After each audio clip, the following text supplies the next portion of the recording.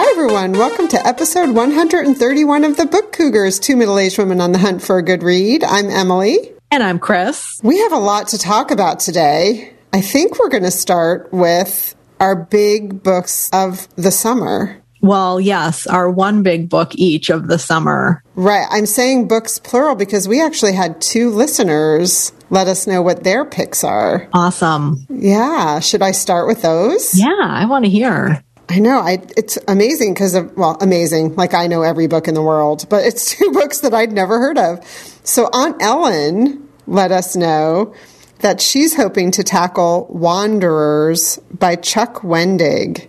Huh. And this bad boy is over 800 pages. Wow. Yeah. Very cool. I've not heard of that one. Me either. I read about it briefly. It's about a rock star and it looks like a big, epic book. I'm looking forward to hearing about that. And then Rose let us know that she's going to be tackling The Adventures of Augie March by Saul Bellow. Oh, nice. And that one's over 500 pages. Oh. So now, he's a writer I haven't read yet. I haven't read anything. Know a lot about him, but haven't read him. So what about you? Are you ready to unveil your big book of the summer? I am. This is my big book. I have a stack, but this is the one that I have been thinking about reading for quite a while.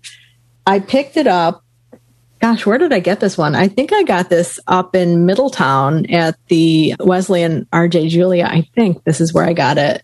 I am going to be reading Bleak House by Charles Dickens. So this one is 866 pages. And, most of Dickens' novels are pretty thick. I don't think I've read a novel by him since high school when we read Great Expectations. And I've read more Wilkie Collins, and I've heard people say that you're either into the Wilkie Collins camp or the Charles Dickens camp. And sometimes they feud. I'm not sure if that's true or not. That could just be a British person thing. Well, and I know you are a fan of Wilkie Collins. Yeah, so it'll be I interesting. do like Wilkie. Yeah. So Bleak House, it was serialized. I think all of Dickens' books were in 1852 to 53.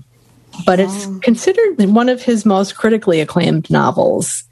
And I thought I'd give it a shot. It's about a legal case between family members. So you might like it, Emily. I know you like legal stuff. I do. Ooh, I'll be curious to know if it's like trials and things like that, or if it's just talking about their discontent with each other.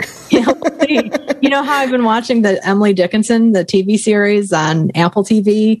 There was one episode where the brother and sister were reading Bleak House, and they're like, "Oh my God, is so and so gonna do blah blah blah?" And I thought, "Oh my God, it's so great! I'm going to be reading that soon." Do you feel like you got any spoilers or no? No, I don't. Okay. They were saying character names and none of it made anything. Yeah. So cool. I want to hear about yours. Well, let's see if I can lift mine.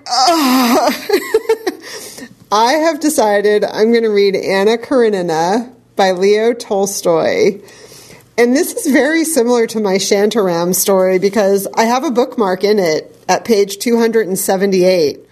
And then I never finished. So I originally was reading it with an old book club of mine. This book is 900 plus pages. And we had decided we were going to read 100 pages a month for a year. Oh, wow. And then some overachievers in my book club read the whole thing the first month and wanted to talk about it. And then I started reading it and listening to it. And, Tolstoy, the names of the characters are a page long, and then they have nicknames, and I got totally confused with the audio and decided I needed to just stick to reading it instead, but never went back to it. So I'm going to start from page 1. And, we're doing this for Sue Jackson's Big Summer Book Challenge, and when I was communicating with her, she's reading Anna Karenina as well. That's awesome. Yeah, she asked for a copy for Mother's Day and got it. So now I kind of feel like I'm doing it for the book challenge and slightly as a buddy read. So I have exciting. More enthusiasm to open it up. Well, I'm holding up my copy of Anna Karenina, which I got out because I too had been reading it once upon a time and had to put it down for some reason and never got back to it. I had read up to part 4. Which in my edition was page 404. And out of it fell, and it just fell again. I'm holding up to Emily my Borders receipt. Oh, that's amazing. So, this is from 2007. So, wow. Yeah. Yeah. So I stopped right before part 3 in my book, which is page 303. So the one thing I will say about this is it's got good large print. That's great. Which I'm really excited about. Yeah. And I might try to poke around and find an audio and do a little bit of both. We'll see. I wasn't successful with the audio last time, but when are you thinking you're going to start it? I haven't decided that. Okay. Maybe I'll see what Sue's plan is. Okay. What about you? Are you going to start right away? No, I'm not. I think I might start in July. Okay. I think. I'm not sure yet, but I definitely, I was thinking like, well, maybe August. But I thought, no, if I wait for August, then I might feel pressure because classes start again on September 1st. Yeah. So I think beginning of July might be a good time. Yeah, so reminder to listeners that Sue's challenge stretches from Memorial Day, which is actually today is the day we're recording is Memorial Day, through Labor Day. Yeah, so those of you who are not in the U.S., that's September 6th this year, I think. I think so. Oh, yeah. So join in. The only requirement is the book needs to be 400 pages or more. You can participate officially via Sue's blog or on her Goodreads page. And I know she does a giveaway at the end of the challenge, and I won it one year, which was fun. We just love the idea of sinking into a big book. And everybody wants to read a big book. Well, I shouldn't say everybody. I did recently find out that one of my friends has a 250-page limit when it comes to novels. What? Yes. So not everyone. I should be careful with my language. A lot of us have these big honking books on our shelves that we want to get to someday. And what I like about Sue's challenge is that it builds a sense of excitement and kind of camaraderie. And you can dip in. The hashtag is Big Book Summer. She's on Twitter and Instagram. And so it's just a fun way to tackle a big book. And just kind of have an encouraging community. Even if you're not all reading the same book, you kind of can feel like you're all rising to some challenge of a book that's been sitting on your shelf. Yes. Or go out and buy something new. We highly encourage that as well. Yep, exactly. Yes. Just because we've announced our reads today on this episode, don't be shy to keep telling us what you're reading. We really do want to know. You can email us or call our phone number. Yes, we have a special phone number these days. Yes, the hotline. Should we give that hotline number? We probably should. Sure. I have it in my handy-dandy Book Cougars notebook. That number is 860-391-6674. Right on. Give us a call. Yes. We have a big thank you to give. We do. We have a new Patreon sponsor, our friend Jen from Ohio, my old stomping grounds. Thank you so much, Jen, for your support. Thank you, Jen. It means so much to us. It really does. Absolutely. So, Chris, what are you currently reading? I'm currently reading a book. It's a really good book so far. The author is having a bit of a controversy going on. But this is a book that was on my radar for quite a while because so many people were really buzzing it up, including Roxane Gay. The book is Leaving Isn't the Hardest Thing by Lauren Hough, Hough. This just came out in April of this year through Vintage. Thanks to NetGalley and Vintage for allowing me to have an advanced reader copy. The controversy is that Lauren called out some people on Goodreads who weren't giving her book 5 stars. She was like, the fucking book deserves 5 stars. And she swears a lot. So my languaging is quite appropriate in that sentence because that's kind of almost a direct quote. And, a lot of people are upset about that, including other authors who are just like, dude, don't go on to Goodreads and look at reviews. Just let it go. So I went on to Goodreads just to kind of see what the latest status is of her ranking. On Goodreads, there are 4,780 ratings at 2.29 stars. Oh, wow. Yes. However, on Amazon, there are 386 ratings, and it's at 4.5 stars. So I think this is a great example of showing, like, when a controversy brews on a particular site, the damage gets done on that particular site, as opposed to people who are not on Twitter or Goodreads and don't know what's going on, because that's where I've mainly seen the conversations happening about it. It's a memoir written through a collection of essays about her experience. She grew up in a cult, the Children of God cult. She was a lesbian in the military and had a really horrific experience there. She's done a lot of different odd jobs. And the writing is really engaging. I mean, that first essay sucked me right in, because for a while I was thinking like, oh, do I want to read it? I don't know how I feel about the whole controversy.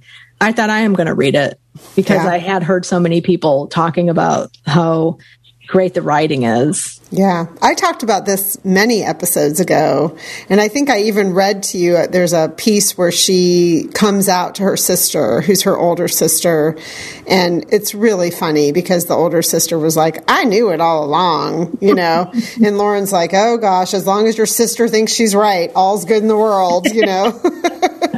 She's a great writer, and she's funny on Twitter. And part of me, when the controversy kind of came up, I was wondering if it was almost a ploy just to get attention for the book. Mm-hmm. What do you think of that? Do you think that could be part of it?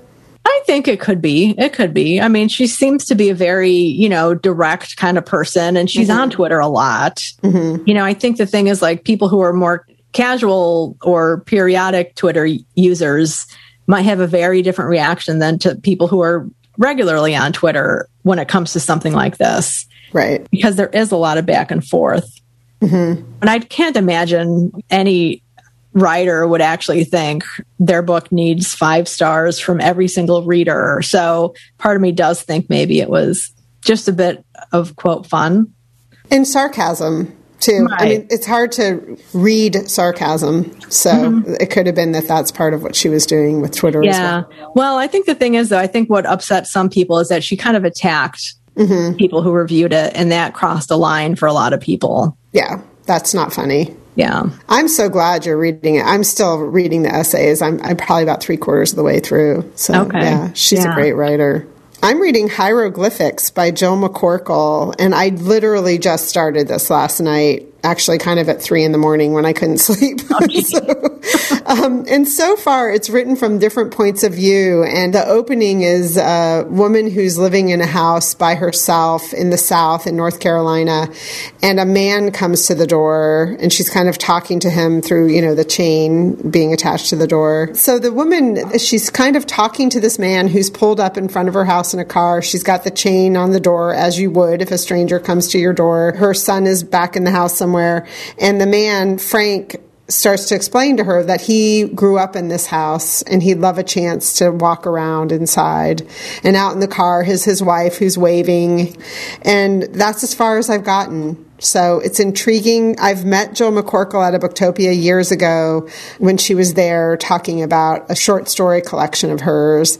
And she's the author I've talked about before, that she talks about when she writes a short story, she has all these characters in the short story, and then she slowly starts to peel them away as she refines the story. Mm-hmm. And I thought that was such a fascinating way of, like, she as the author needs to be informed about these characters, but they don't necessarily need to stay in the story. Yeah, that's really cool. I remember you talking about that. Yeah, so she's a great writer. This is a novel. This is not a set of short stories. And again, it's called Hieroglyphics by Jill McCorkle. All right, so what have you just read? I finished the book I was talking about on the last episode, Halsey Street by Naima Koster.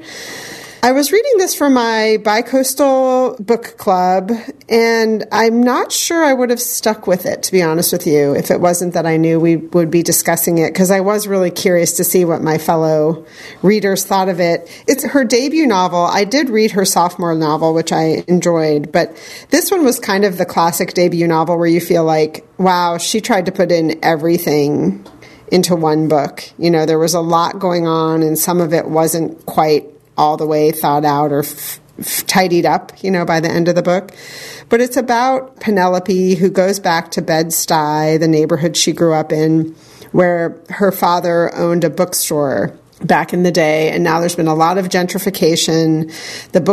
I'm sorry, did I say bookstore? Well, that goes to show you what kind of stores I like. I'm sorry, it was a record store. He owned a record store. And married to a woman, Penelope's mother, who's from the Dominican Republic. So there are scenes where Penelope and her mother go to visit family back in the Dominican Republic, which I really liked. I mean, her writing is great. It was just that there was too much going on in the book. And she moves in with this white family in their attic apartment. She ends up, well, I don't want to give too many spoilers. She's not very likable, Penelope. She's growing up and making some choices that I had a hard time bearing witness to. And then in the house is a young girl who's 4 years old. No, in fourth grade, I'm sorry. And some of the dialogue between the young girl just was not believable. Like there's a scene where she says, "Aren't most leases 12 months long?" And I'm like, no fourth grader is going to know about what a lease is, let alone how long a lease is. Anyway, I'm being very picky, but Penelope's also an artist, and that kind of wasn't really very well developed in the book. So again, there was a lot going on with it. It was an interesting story, a lot of different parts to it, but a little bit too much in one novel, I felt like. Okay, yeah. Halsey Street by Naima Coster. All right. Well, and I finished the book I talked about last time as my current read last episode, and that is Last Night at the Telegraph Club by Malinda Lo. I love this book. I guess it's technically considered a young adult novel. I didn't really know that while I was reading it, and I don't think that necessarily matters. It is about a young girl, she's high school age, who is coming to realize she's a lesbian. So it's a coming of age novel. And so she is a Chinese American girl who lives in Chinatown, San Francisco. And I don't want to give any spoilers on this at all, but it's set in the 50s. And it goes back in time a little bit to the 40s, maybe even late 30s, with some of her parents' stories and one of her aunts. But it deals a lot with being a high schooler and coming to realize that you're different than all of your peers and starting to see other people differently. It also has the theme in it of girls interested in math and science and the struggle for that. Her aunt is a very educated woman who I think she works at the Jet Propulsion Lab, I believe. So she has that support. You know, she's beginning to realize like, oh, my aunt not only has a cool job, she understands what I could possibly be going through. So it is a beautiful novel about a young girl. And there's also the issue of McCarthyism going on. Her mom was born in California. Her dad immigrated from China. He fought in the war, World War II, for the Americans and became a naturalized citizen that way. But then with the rise of McCarthyism, his loyalties are being questioned because China, which had been an ally, is now an enemy because of the rise of communism. And what's kind of cool within, it's not necessarily every chapter, but every now and then there's a timeline that intersperses actual historical, I'm holding it up for Emily to see, it has actual historical that's cool. Yeah. Events mentioned on it. And then also what's going on with the characters, which I thought was neat. Yeah. I mean, that's particularly cool since it's a YA novel because it's educational as well, but not like in your face educational, just like a little taste. It is. Yeah. It's like lived. That history is lived. Yeah. It is something that happened to people in the past, but it was actually people living it. Yeah. It makes me sad, though, the theme of female scientists, that's still an issue today. Yeah. Getting better, hopefully. But, yes. You know.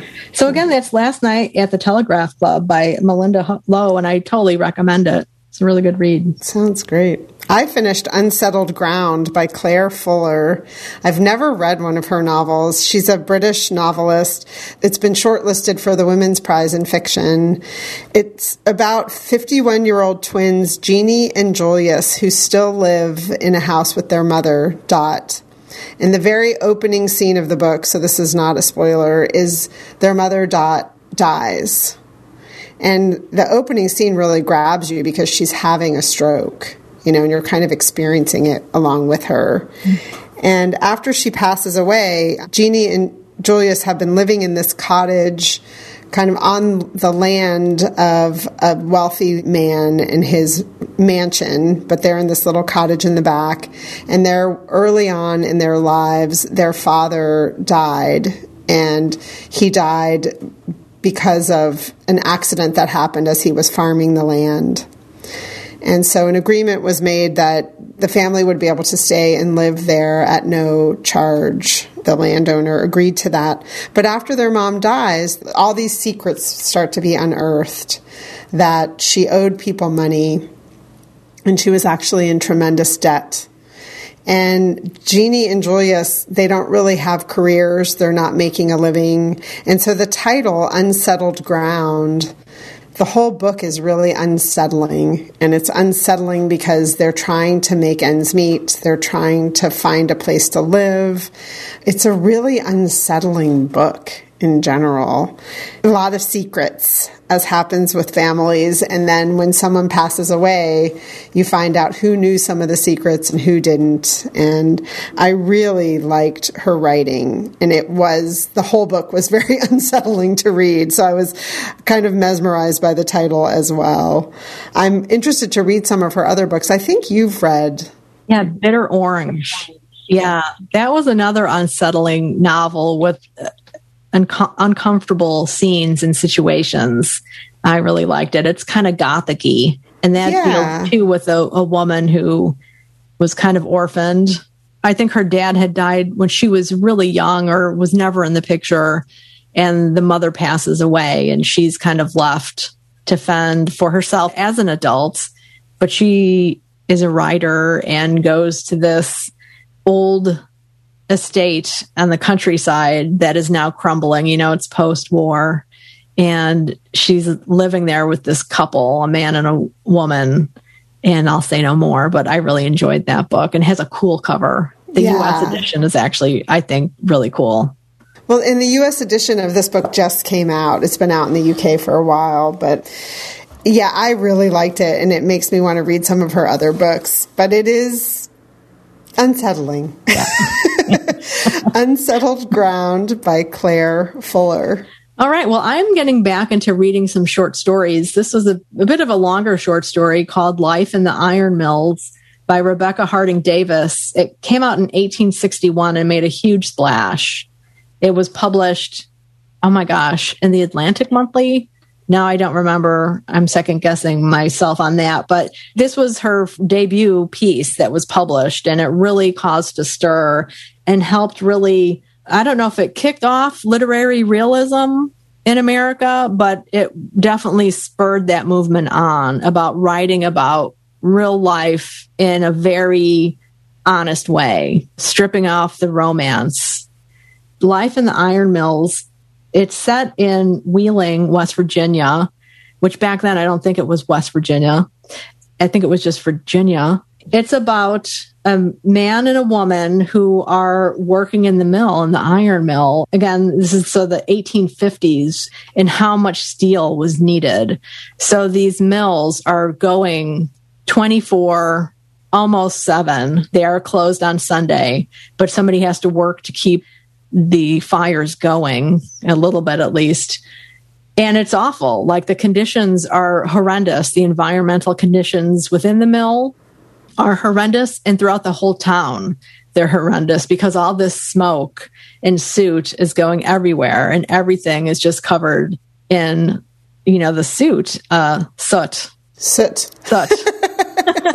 The suits had soot. That's the way I remember that. So I had read this years ago, and I wanted to reread it now because I'm going to be going through Wheeling, West Virginia. And before that, I'm actually stopping and spending the night in Washington, Pennsylvania, which is where Rebecca Harding Davis was born. But then she spent most of her growing up years in Wheeling, West Virginia. So, this book really grabbed the nation's attention about the plight of the workers. And it really kind of took to task this whole notion that in America, anyone can make it. And it showed the extreme conditions that workers faced, and the prejudice and the classism. The word caste is even used, which I thought was really interesting. Yeah. Not a word I used to pay attention to until Wilkerson's new book. Isabel Wilkerson. Wilkerson. Yeah, sorry. Yeah, yeah. It's a shocker. And reading it again, I probably read it like 30 years ago.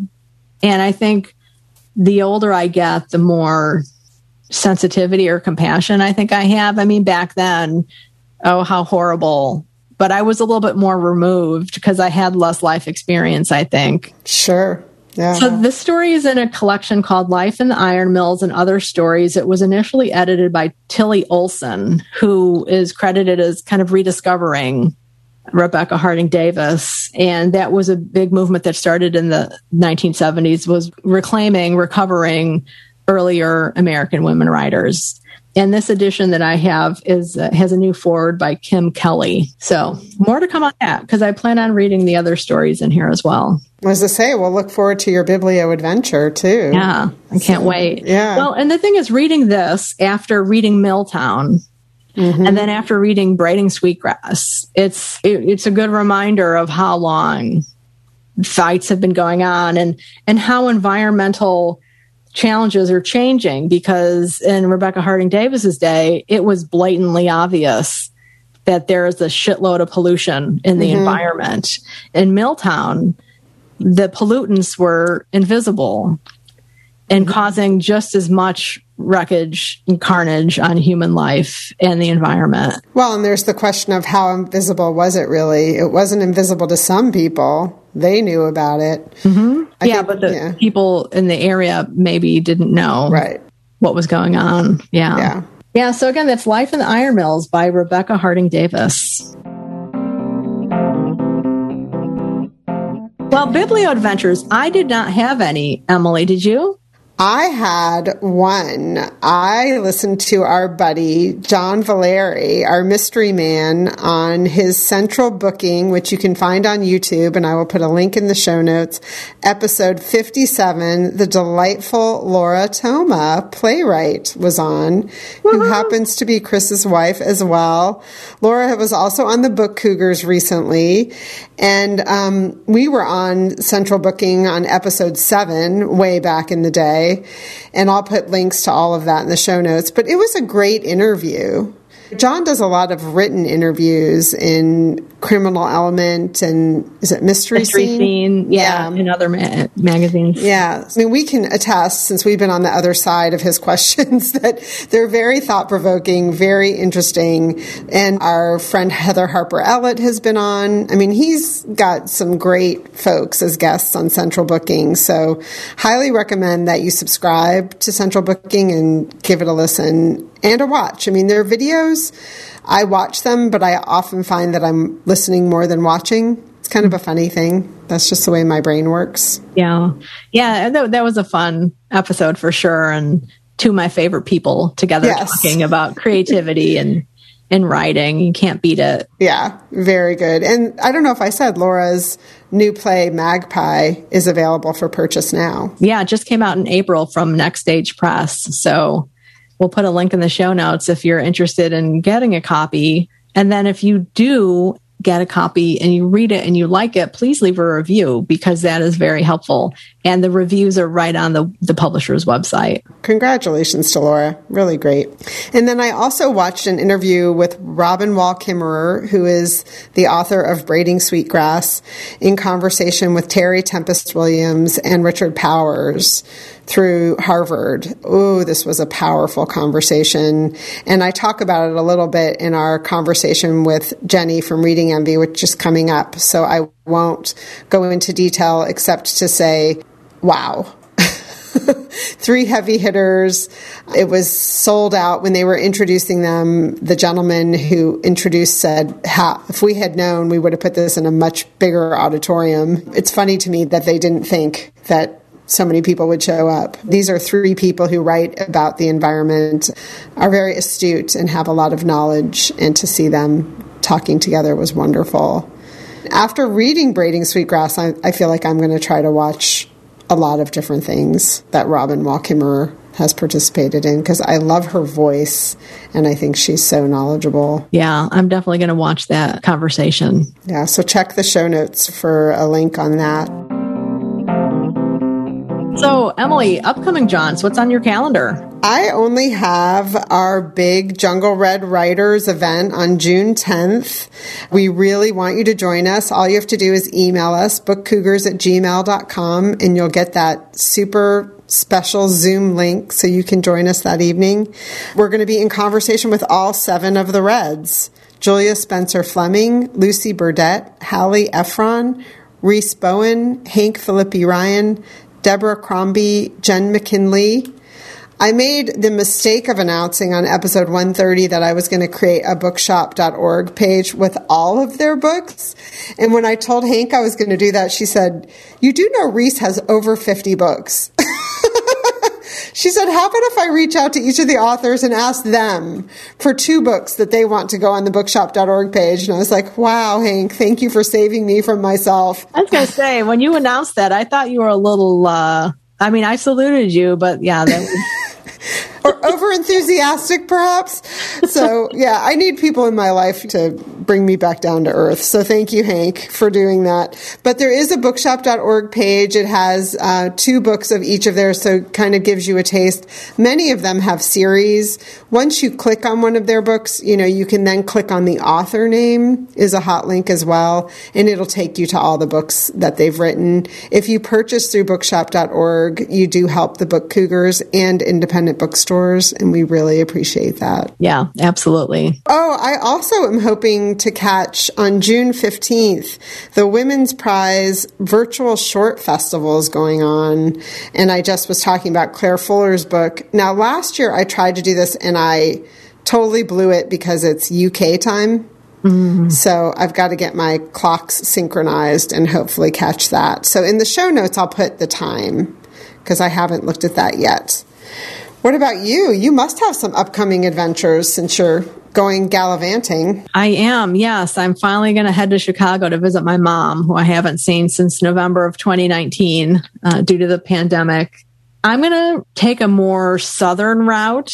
So I'm going through, like I mentioned, Washington, Pennsylvania, and then Wheeling, West Virginia.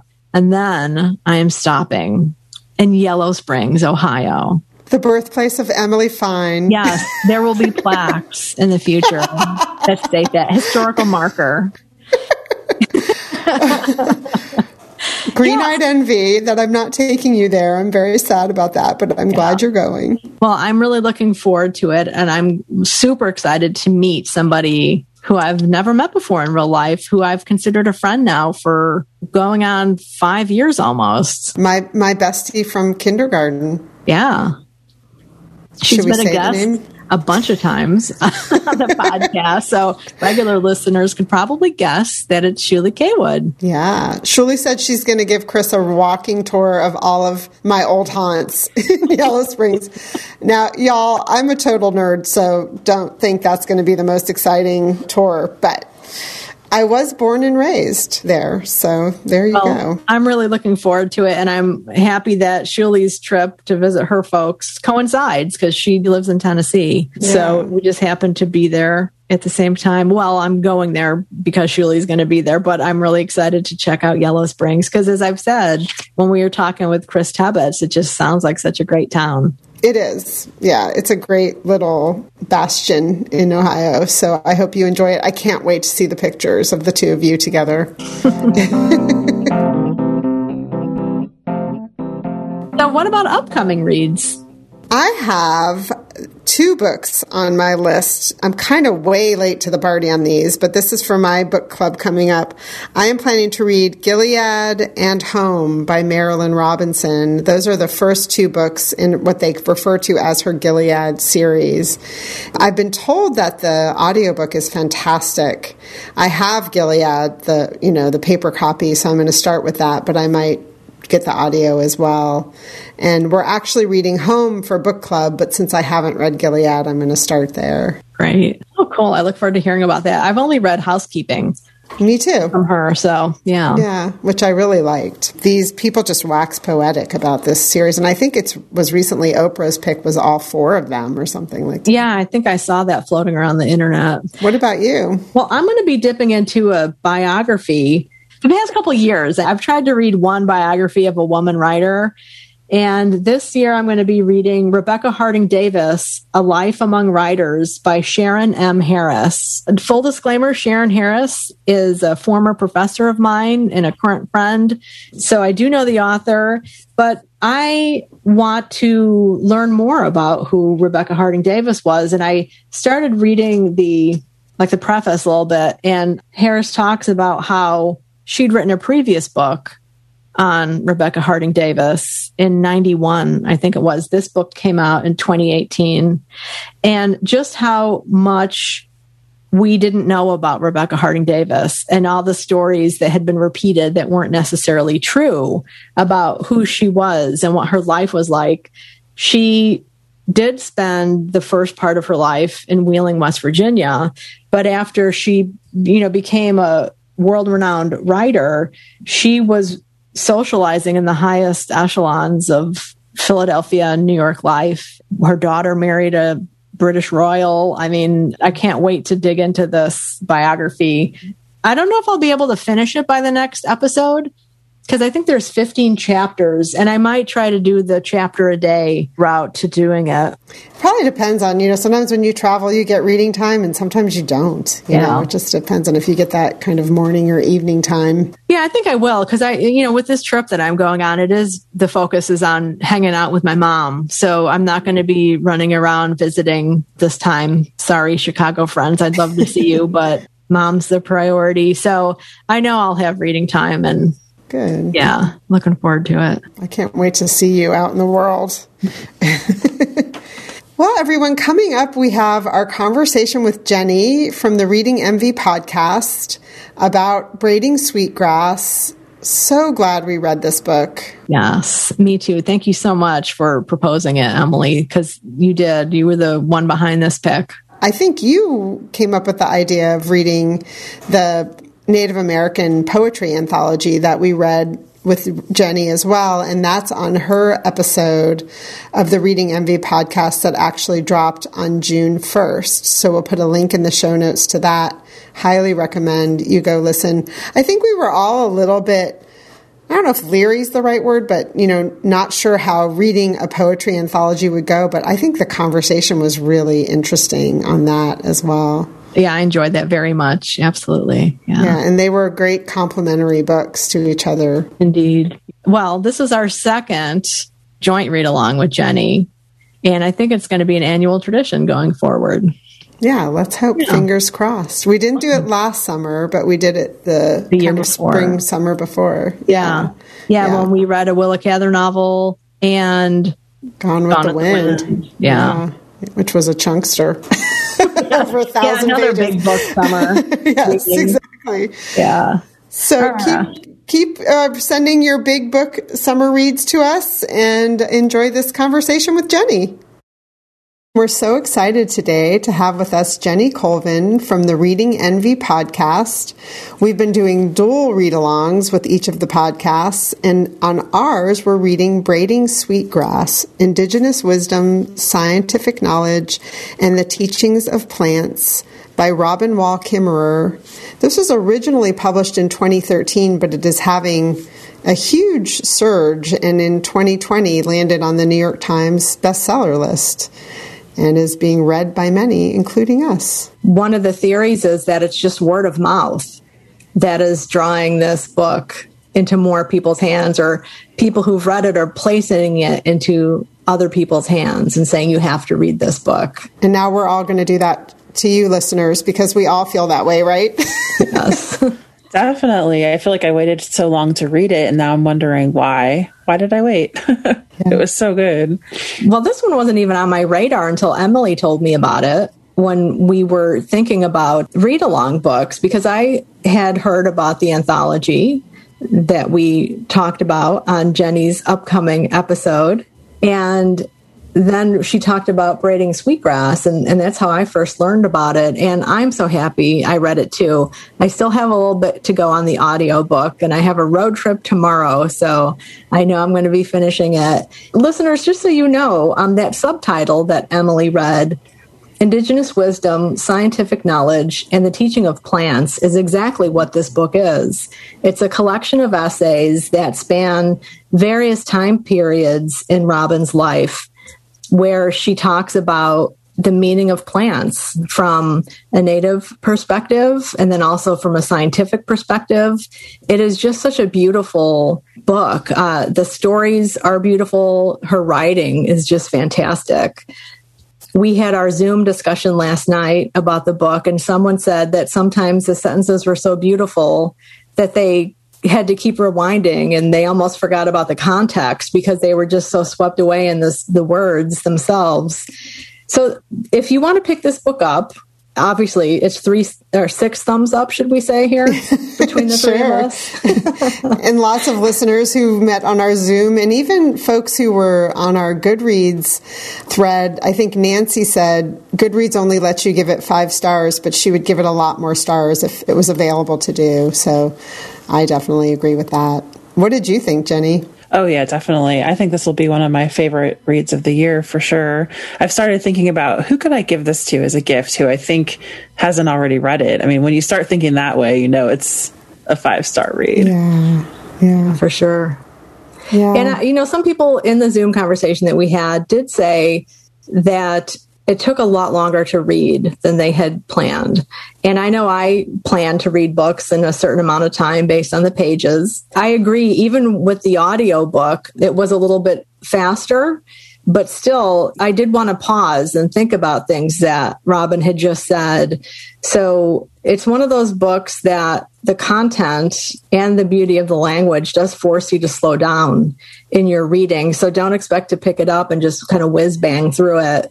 It's one of those books that really makes you stop and think. I think part of that, too, is just I felt like I wanted to be out in nature while I was reading it, in between reading it, because she's so inspiring in how she talks about it. And it makes you want to reconnect if you can. Yeah, that's true. And it just makes you, every time you are out, I mean, even if you just see a little tree, it makes you think about that tree and about the animals that are impacted by the tree and what the tree's doing for us as a species. I mean, so thought-provoking, from the littlest tadpole to the largest tree. Someone in the group yesterday mentioned the video, I think it was Tina, of her walking through the forest, giving a little tour. And I went and watched that. And it was just like the book where, every little thing that you would just never even pay attention to, and you would just walk right by, and everything had a story and everything was connected to other things and had meaning in itself. It was really lovely. Yeah, and we'll put a link to that in the show notes. I think, isn't it where she's walking around and doing a tour of moss and things like that, right? Yeah. Yeah, and it's right after the snow has started melting, which is not a time that I think most of us find a lot of, nature. We think of spring or fall or summer. Right. Yeah, so it's really fascinating. Yeah, and so the essays, too, I did wonder as I was reading them if it was written in a linear fashion or if these were essays she had been writing throughout time, because sometimes I did feel a little confused about the time, like what time it was in her life. I mean, not that it really mattered, but she takes you from experiencing some of her childhood and how she was raised and the impact of, like, for example, her grandfather being removed from his family. She's a Native American. But then she also takes you through the time of becoming a mother, becoming a professor, a mother who's now an empty nester. It covers a long span of her life. Yeah, it really does. And also history as well. She does incorporate history along with that, because I think much like humans feel like we can separate ourselves from nature, which we can't, we also think we can separate ourselves from history, which we can't. I think maybe for some peoples that's a little bit more immediate, especially for Indigenous people who've been so decimated by colonial settlers coming in. I really appreciated that smoothness of how she incorporated so much I think that's one of the reasons why it is a slow read, because there's so much in every sentence. And Emily, you mentioned something that you said made me think about the essay, The Three Sisters, which is about the planting of corn, pumpkins or squash and the beans, right? Right. And how these are often grown together in Native communities because they are starch, protein, and really rich in nutrients. So she talks about how when the colonists first came and saw these gardens, they thought, wow, these Native American gardens are really messed up and just messy. They don't know what they're doing. When in fact, these three plants work so well together and they provide you with a diet that you can live on. Actually, you know, one plant alone wouldn't cut it, but the three together are so well-rounded. I just really appreciated that because there was so much history involved in just looking at those three plants and their intertwined nature. Yeah, and she's a botanist. I mean, she has a PhD in botany. And some of the early essays talk about her journey to becoming a scientist, and a female scientist in particular, and not always being treated seriously because she was a female. So she really comes at these essays with an incredible breadth of knowledge, which is another reason they're dense. There's Latin words. Yeah, well, that's why the audiobook is so great, because I don't speak Latin, nor do I speak, is it Potawatomi? Mm-hmm. That's her people. So to get the pronunciation of both the Native American terms and the scientific terms was super helpful for me. Indeed. I thought it was interesting how she got so much pushback from her professors. And, you know, it seems like even her colleagues now are a little bit skeptical, depending on where she's at, as if the knowledge that she comes in with is somehow taking away from the scientific knowledge. But I think she's shown time and again that it's both. Right. You can look at these plants from the two different perspectives and they don't conflict with each other. It's actually, they build on each other. And I was really fascinated by some of that work, especially the sweetgrass specifically, with her PhD student that was working on that for her dissertation. That's just going to stay with me, I think. Yeah. And that was such a cool chapter too, because she talks about even within the Native American community, there were different opinions on how you pick sweetgrass. Some said you do it blade by blade, and others are like, no, you take up the whole plant. Within that essay, there are some interesting findings that she learned, and the different Native American tribes have learned now on how to best take care of sweetgrass. Yeah, and just harvesting in general, that harvesting is actually a good thing, where sometimes it's not perceived that way in the wider population. She has a student who comes to do some research that gets a lot of pushback, partly because she's a female, but also because of what she wants to study. There's a lot of, I mean, it made me think that, like, as much as science is supposed to be about studying and learning and discerning what the data suggests, that there is implicit bias, right, in scientists when they go to prove a point. Like, sometimes they already have the point they want to make, whether they've done the research or not. So there's a study that she talks about how harvesting actually is good for the plant species. I loved that essay. This has been tying a lot too. I've been participating in this project and that's been hosted through Instagram. It's called Aaron and Danny's Book Club, but it's a different Indigenous memoir every month. And so many of these authors talk about thanking the earth before they consume it, of thinking of like the competitors for the fruit, like the bears, just like, thank your cousin bear, ask him not to eat you, tell him that he can have his berries and you'll take your berries.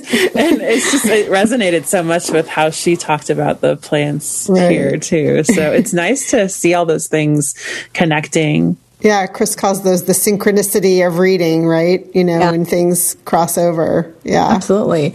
Now, so on the other hand, one of the things that really struck me is the essay where she first starts talking about reclaiming the pond that is on her property that was becoming soil practically. Her daughters wanted it to swim in, and she did as well. So, you know, as a botanist, she decides to apply her science and her native understanding of plants and is going at it. And it's just really a great essay. But one of the points she makes is that she had to kill things. plants and insects and other creatures while she was reclaiming the pond for her own family. And just what an important point that is that I could be going off on a tangent here, but just how that in the act of creation and reclaiming, you do harm things and you have to make choices. Right. Which I appreciated that because it's not as simple as some people want to make it out to be. Right. It's the complexity of us all trying to live here. Also, that's the other thing she talks about. As we harvest, we're not always harvesting for the good of the planet. How do you find the balance?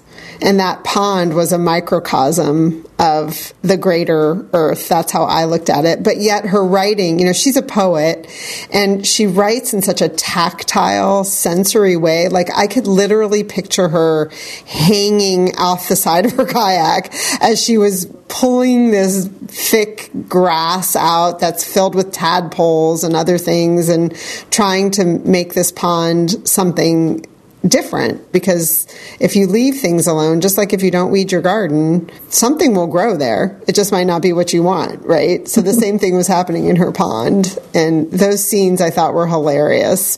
She does use a little humor as well throughout the book. She talks about some other places that they kind of need to do that work. It's like, especially that lake in Syracuse.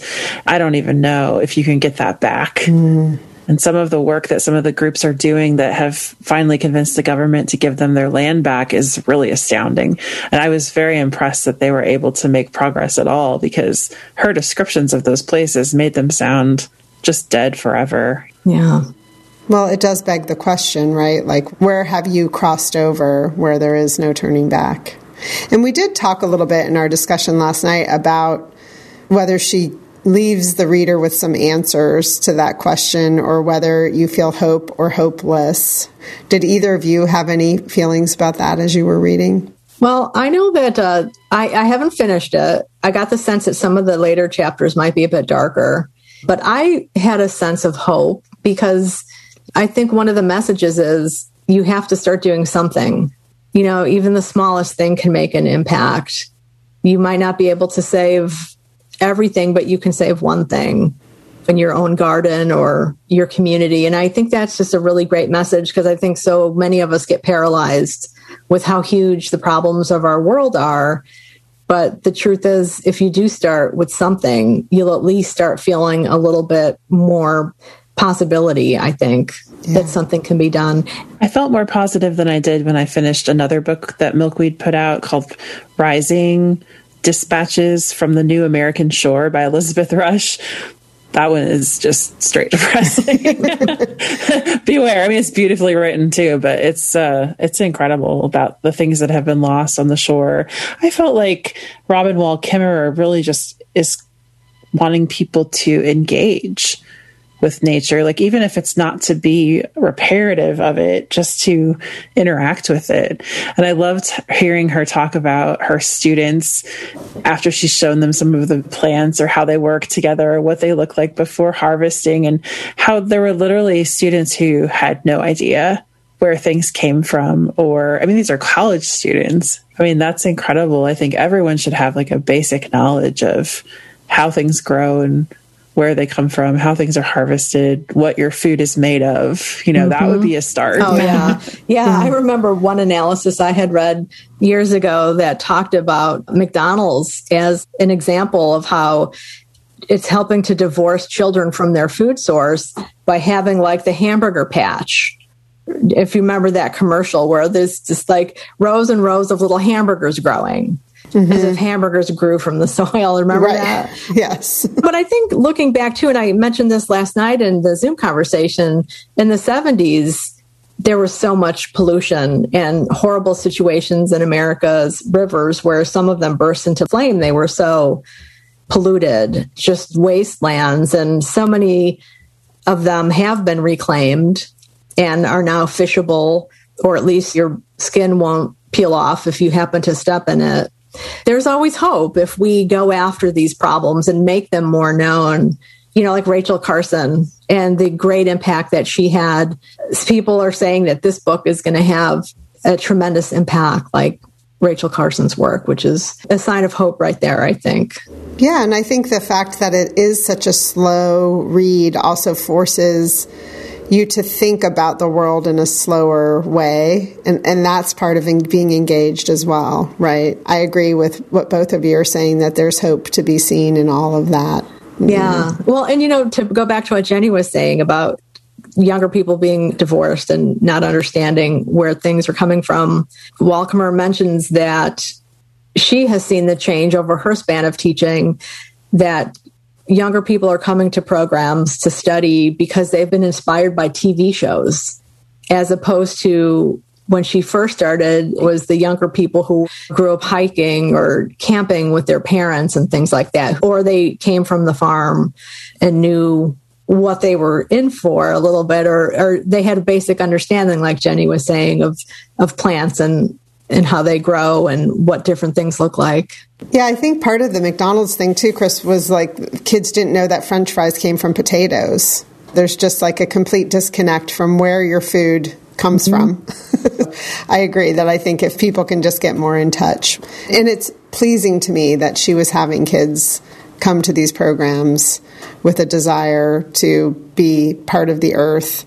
She also talked about teaching at a school, though, where kids were kind of dialing it in, and how frustrating that was as well. And I appreciated those early stories of her teaching career. And now she's ended up at Syracuse, and I think I don't know if she's the head of the department, but she's kind of a fancy pants where she is now, and hopefully that's more fulfilling work for her.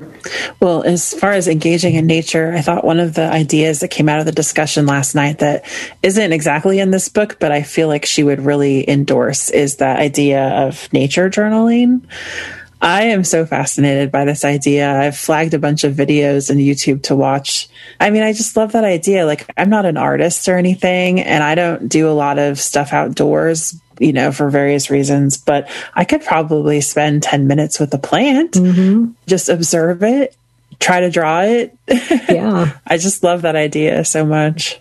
Yeah, and I feel like I do that with the animal kingdom. I'm not sure that I do it with plants so much, so I want to think about that more, because I'm definitely fascinated by the movement around me. And I have all sorts of little critters and birds that I see every day.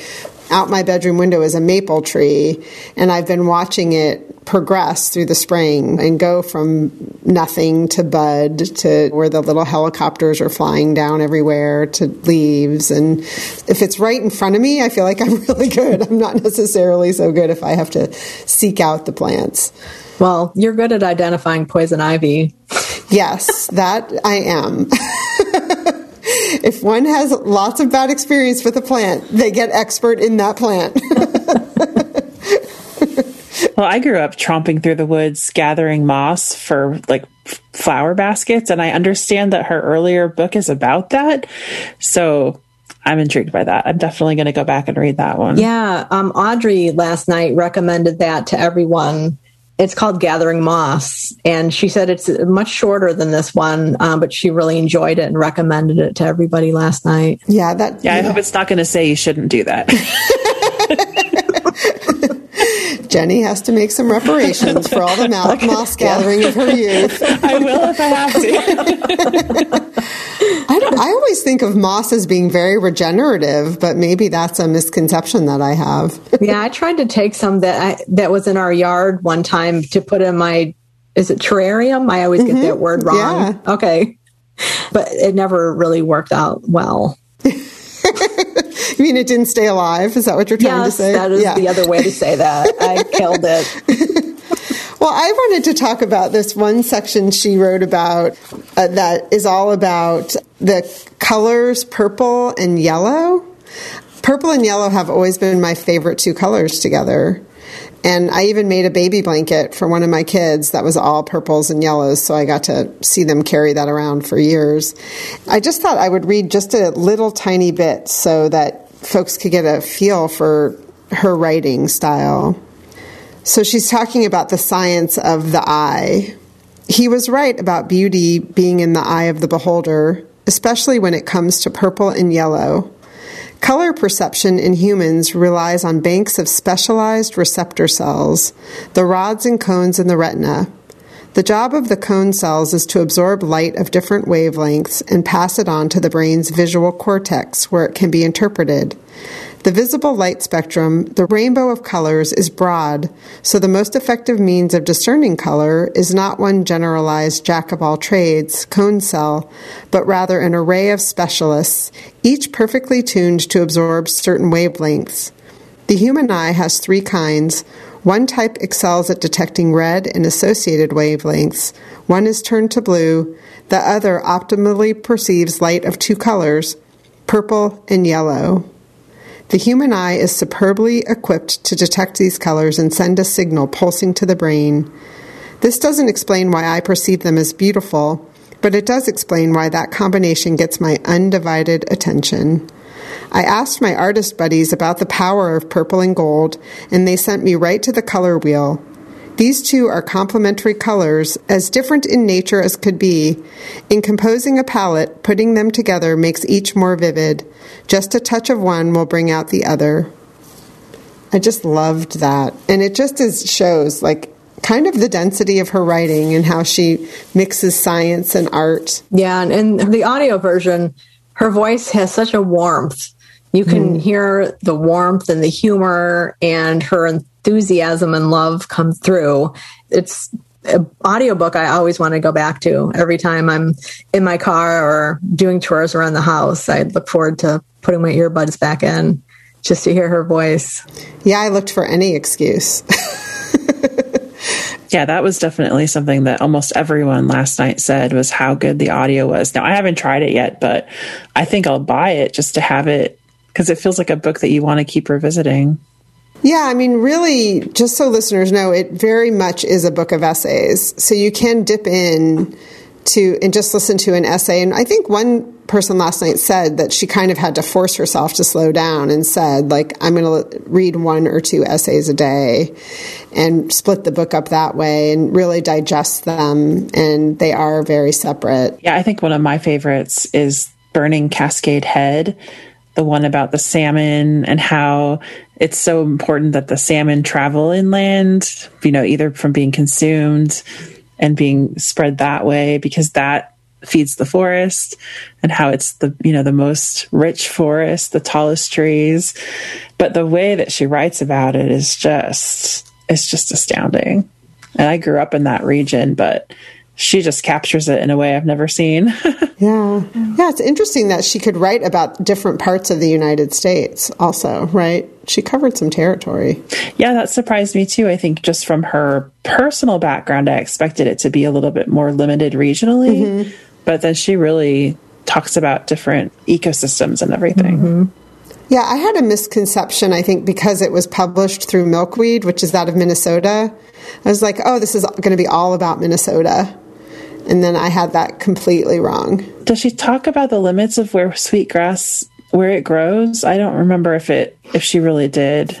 Is it like a universal plant? I don't remember her talking about where it grows exactly. I do remember her saying it does not plant itself. It has to be intentionally planted by humans because it doesn't have seeds that blow in the wind. Gotcha. That's right. That. And sweetgrass is used to make baskets as well. So she talks about that a little bit. And the braiding of sweetgrass. And you can burn it just like people do sage burns. People burn sweetgrass. I wanted to look into that, actually, because I'm a big fan of sage burns. Well, somebody in the conversation last night said you can buy sweetgrass online and buy braids of it. So I'm going to look into that. We also have a store here in Guilford that sells sage. And I thought, I'm going to go look. Maybe they have sweetgrass as well. Or maybe even one of the local health food stores. We're definitely on a lot of native land here. So I'm curious if there is even some native sweetgrass around. We'll report back on that one. I should have done that research before we got on our conversation. Well, Jenny also bought the beautiful Milkweed anniversary edition of the book, which is hardcover. It's gorgeous. It has some nice illustrations in it too, which I really enjoyed. Yeah. And it's smaller. Like I thought when it was hardcover that it might be one of those books that's really hard to read, but because the size is not quite that bad, it was still okay. No carpal tunnel. No dropping it on your head as you fell asleep at night. Seriously. Well, do you have any other books that this reminded you of? I have a few. I know last year, right around when the pandemic started, I read The Sound of a Wild Snail Eating by Elizabeth Tova Bailey. And it's a much shorter book, but it has that same effect of slowing the reader down and like focusing on the moment and like this little tiny snail. And then I had just read this other book called Sparrow Envy, Field Guide to Birds and Lesser Beasts. And it's written by a Clemson professor, well, former. It's mostly poetry and lists, but it's all about birds. He's an ornithologist, but he has that same kind of level of very deep observation. And the poems are beautiful. I got to the end and I started at the beginning again. Because I think after finishing this book, I was like, okay, I want more of that. Am I going to just have to keep rereading this book? Which I think I'm willing to do. But it's nice to see how it connects to others. Do you have any that you think of? Oh, one of the nature books I always think of when I'm reading another nature-focused book is Refuge by Terry Tempest Williams. That was one of the first contemporary nature-focused books that looked at the entwining of humans and nature. I read that one so long ago, and that was a book I was giving away all the time after I had read it. Yeah, that one's about the Salt Lake, the Great Salt Lake, and how it was levels changing were affecting the birds, the flora and fauna, I guess. Yeah, and entwined with her mother's cancer. Yes. Yeah. I mean, I definitely thought about Richard Powers' book, The Overstory, which is a work of fiction, but it is all about trees and saving trees and the impact that we have had on trees and that trees have on us. And it's ironic because I did watch a video interview with Terry Tempest Williams, Richard Powers, and Robin Wall Kimmerer.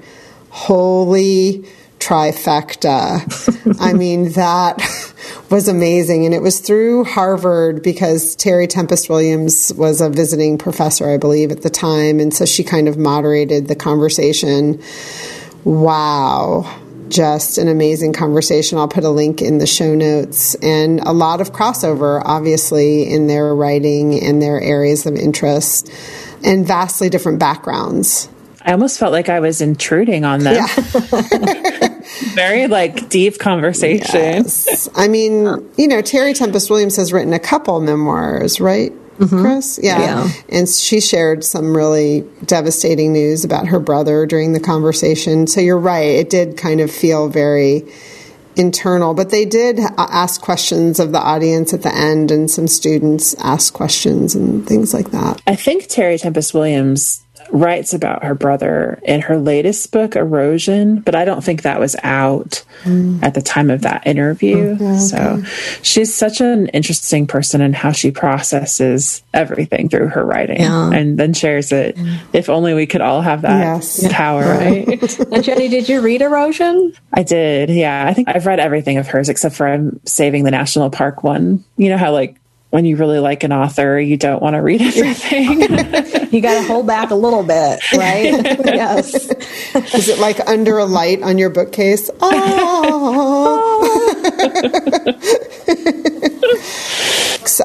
Last thing I wanted to say is I think the two books we chose to read, so Jenny's podcast, which will air ahead of this one, we read When the Light of the World Was Subdued, Our Songs Came Through, edited by Joy Harjo and some other editors, which was a book of Native poetry. I think that it was such a great pairing to read these two books together. I'm so proud of us for coming up with this combo.